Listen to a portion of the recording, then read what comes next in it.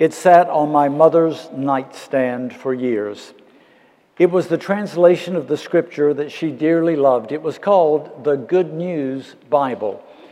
It would not be the Bible used by scholars or serious students of the Bible looking for academic rigor, but it was written in a language that touched my mother's heart. Good news. She believed the message of Scripture was good news. Why, just open that first book of the Bible to Genesis chapter 1. Starts with good news.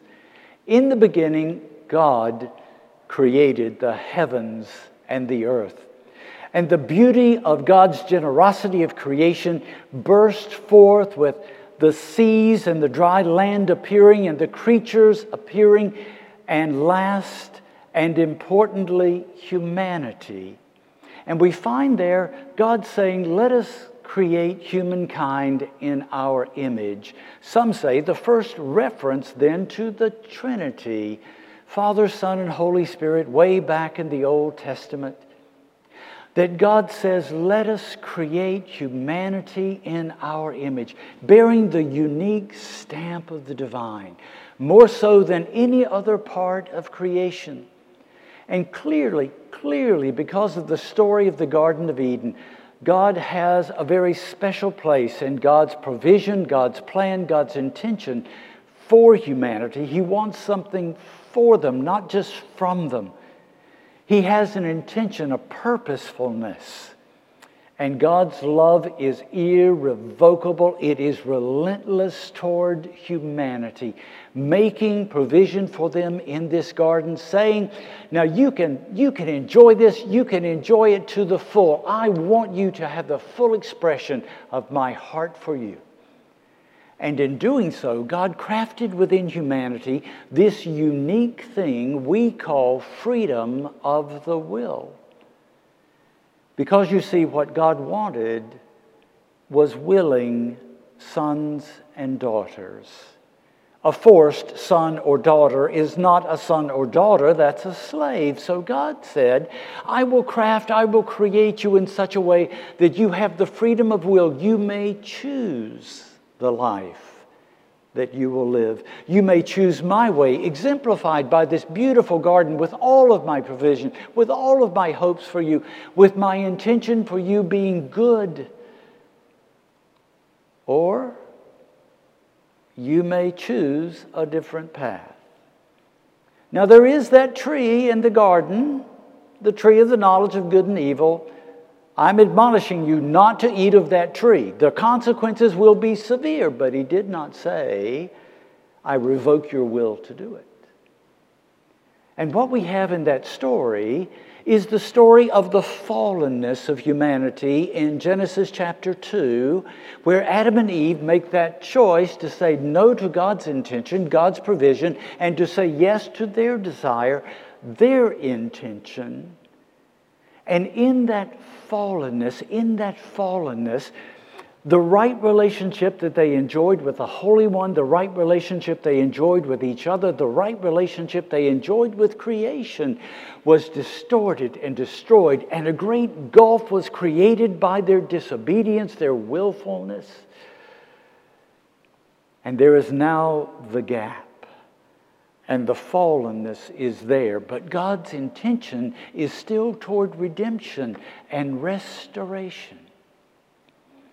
There is a Christian writer by the name of John Ortberg who was writing some things about this, and I enjoy the way he writes, the style that he writes. And as he was talking about this, he used the term stain. That all human beings are flawed. We are all stained. And as he made that reference, it called to mind an experience I had, most unpleasant, most embarrassing. I had been teaching with a colleague of mine a Bible study at the church I was serving. We had had great fun, a fairly large group of women in the church. We had taught throughout the fall semester, my colleague and I. And we were going to take a break for Thanksgiving and for Christmas, pick it up in January. And one dear soul said, well, why don't everybody just come to my house? I'll just fix you dinner. Sounded good to us, and so two preachers and all those ladies got together in this house when we walked in. It was right out of Better Homes and Garden. Finally appointed, everything in its place, a carpet that was snowy white. It was clear never a child, nor grandchild, nor pet had ever made footfall or pawfall on that carpet. My colleague and I took note of that. Now, she had the dining room table all set. And we had somewhat sturdy paper plates, and so we made our way through the buffet. Got a piece of ham, some green beans, those cute little boiled potatoes, a little slaw, and for dessert, there was a cherry tart with whipped cream on top. Now, because the table was full of food and it was a large group, we just sat around in chairs in that big living area that spilled out into the hallway. We could all see each other. And so we were trying to balance our plates and gingerly put our drinks on the carpet. And we're having conversation. And at some point during the conversation, I took my plastic fork and I started applying pressure to one of those boiled potatoes, I thought in the center. But as I applied pressure, it made a break for it.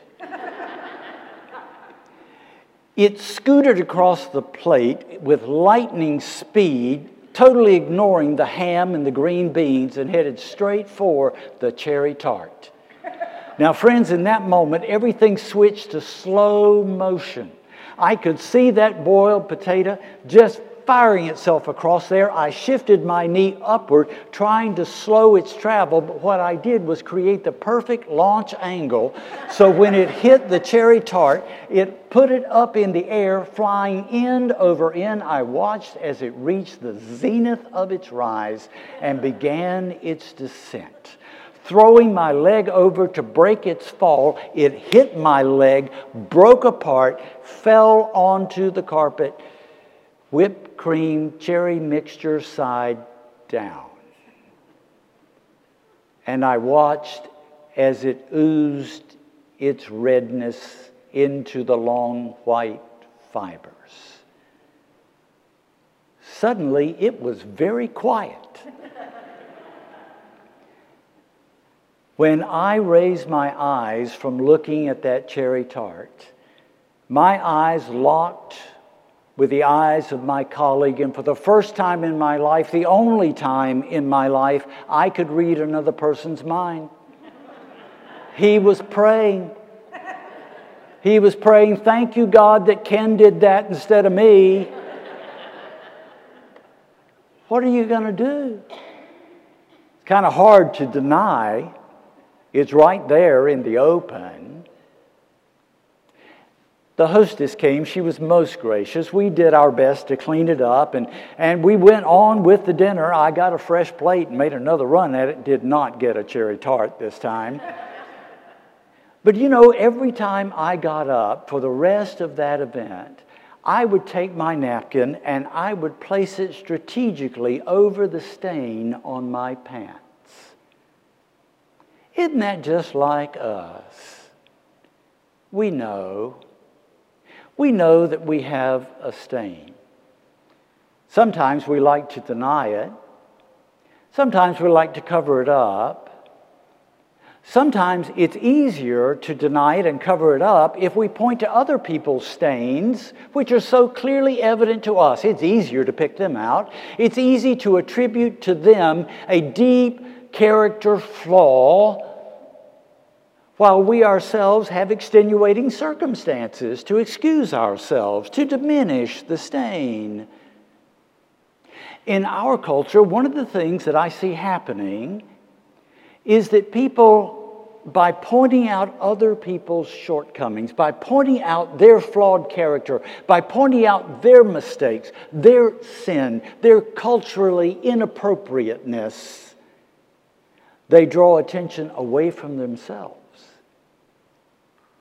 And at its cruelest expression, it becomes a cancel culture where we point to the other and we cancel them in order to hide ourselves.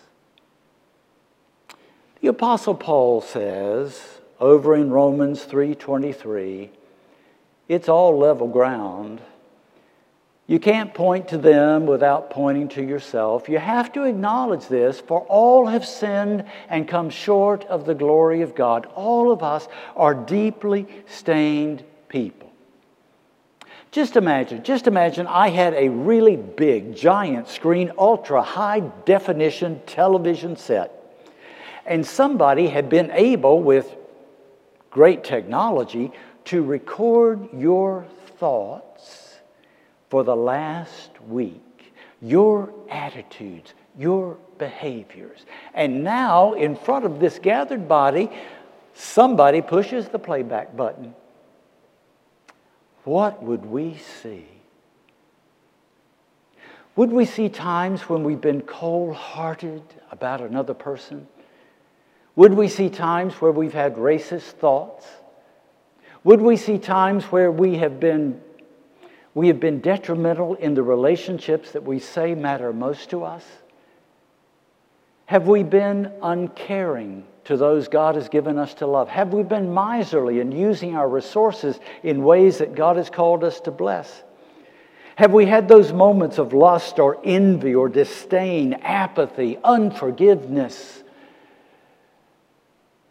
Paul says it rightly. There's not one perfect among us. All of us have sinned and fallen short of the glory of God in our best moments. You and I know that in our best moments. We know that we are stained people. In our best moments, we know we are not who we want to be, who we need to be, who God calls us to be. And we can try to cover it up, or we can try the old stain management technique of that old apothecary scales. Well, if my stains are weighing me down over here, if I do enough good deeds over here, I can balance the scale. I can get enough on this side of the ledger to kind of blot out the negative on that side of the ledger. That's why Paul says in that Romans 7 passage, the very things I want to do, I end up not doing. The very things I don't want to do, those are the things I end up doing. He recognized that he had a stain and that he could not effectively tend to it. Over in Jeremiah chapter 2, verse 22, it says this: although you may wash yourself with soap and use an abundance of cleansing powder, the stain of your guilt is still before me, declares the sovereign Lord. The gap with Adam and Eve is the gap we have. But God acknowledges that. And the Holy One, says the Scripture, has done something about it. That's the good news. And that good news is in the person of Jesus. This is Trinity Sunday, where we are thinking about God the Father, God the Son, God the Holy Spirit. At best, a mystery our human minds cannot fully comprehend. But in this saga of God with humanity, the Holy One in an expression of grace and love, relentless, irrevocable care for humanity, has the second person of the Trinity to come. We know that expression as Jesus, born as a babe with a mourning cry in the stable of Bethlehem. But as he grew, the Scriptures say he was tempted in every way as you and I were tempted. And yet, he was able to always say yes, yes to God's way, and no to his way.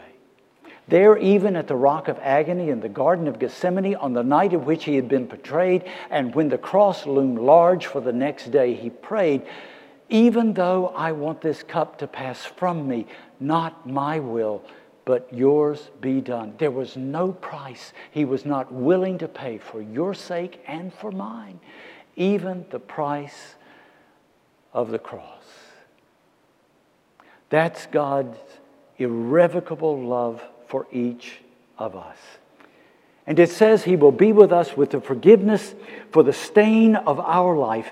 And not only so, he wants to be our Savior for eternity. He wants to become the leader of our lives. He wants to become our companion and our champion to walk alongside us, to be transforming with the Holy Spirit in our lives, that we might reach that intention of God, to be the magnificent human being God has dreamed us to be, to have the heart and the mind of Christ, that we are for the rest of humanity walking models of what God intends for humanity to be like, think like, act like, love like, serve like. That's what God wants for us. Jesus says, I'm going to provide divine power in your life for whatever circumstances you may face. And whether it's mountaintop or valley, you will find in me the source of a meaningful life and a life that honors God and honors you. Friends, that is fantastic news. He'll be with us in our best moments, our worst moments. He'll be with us on our sick bed, our deathbed. He will receive us with our last breath of life here and our first gasp and grasp of eternity. What a great and glorious promise. Some of you have already said yes. You know the love of Christ as He spoke to Nicodemus in John chapter 3, verse 16. For God so loved the world, and you've inserted your name. For God so loved Mary, for God so loved Ken, that He gave His only begotten Son, that whosoever, so that Ken or Mary or Tom or Susie believes in Him, they will not perish, but have eternal life. And each time you give yourself the opportunity to re-engage that, for you to really contemplate that, for you in prayerful gratitude to express that, your heart is filled to overflowing. And may I ask of you that as you do that, you will also pray, God, please bring to my mind people that I know, people that you want me to somehow be your source of invitation. They're not yet followers of Jesus. And I know you love them, God. I know you want them in the fold. Oh God, bring their names to me so I may pray for them and I might be responsive to them when the time is right by the prompting of your Holy Spirit. And there may be some of you today who are saying, well, maybe there's something to this. Not sure, but maybe there's something to this. I want you to know this is a safe place for you to ask questions. We would be honored to walk with you on your spiritual journey. We would do everything we can to take your questions seriously, to be patient with you. You will find in us a loving place. We do want you to make your own decision. It's your freedom of choice. It's your freedom of will. But there may be someone listening today, watching today, someone in this sanctuary today, and today's the day. You've looked at that stained side of the ledger, and you said it's time. Now, I know that some of you can look at that stained side and you say, I just don't know. It's deep and it's dark. I don't know if there's anybody, I don't even know if God can do anything with the stained side of my ledger. There was a young woman who wrote a note to her pastor. She was lamenting about her dad. He was not living the best life. He was living a life where his relationships were being destroyed by his patterns of behavior, by his patterns of speech, by his self-centeredness, by his deep anger within, by his own sense of self-worth that was so deeply damaged. And in this note to her pastor, she said, my dad is like a red shirt in a load of white laundry. He taints everything he touches. My heart broke for that young woman, and my heart broke for that dad. You see, I believe there is hope for him. And I believe there's hope for all of us who are red shirt kind of people. And that hope is Jesus. So friends, if today's your day, or if you want to explore more, we have some information for you. It's right out there on the tables in that NorthX gathering area. And I'm going to be out there after the service greeting folks. If you can't find them, I'll help you look. But this is your invitation to come and see, to taste and see. God's intention for you is good. And your stain, says Isaiah, though your sins be as scarlet, they can be white as snow. Though they are crimson red, they can be like wool. That's His promise. And that's your hope. We're going to take just a couple of minutes, and Frank's going to play a musical interlude, and I'm just going to ask you to be praying. If you want to give thanks for your relationship with Christ, please do. Let your heart just overflow with gratitude and ask for those names that you can be praying for and ways that you can serve them on their spiritual journey. And for those of you that are questioning, wondering, those of you that are ready, make your prayer. You don't have to understand it all. You just have to say, Lord, I acknowledge that I'm a deeply flawed and stained person. And I believe that I can trust you with that side of my ledger. And my life can be changed. He'll honor that prayer. And if you're willing, you can tell Pastor Clark or me or Pastor Jeff or Pastor Melissa about that. And we'll be glad to join you on that journey and help you every way we can. Let's pray together.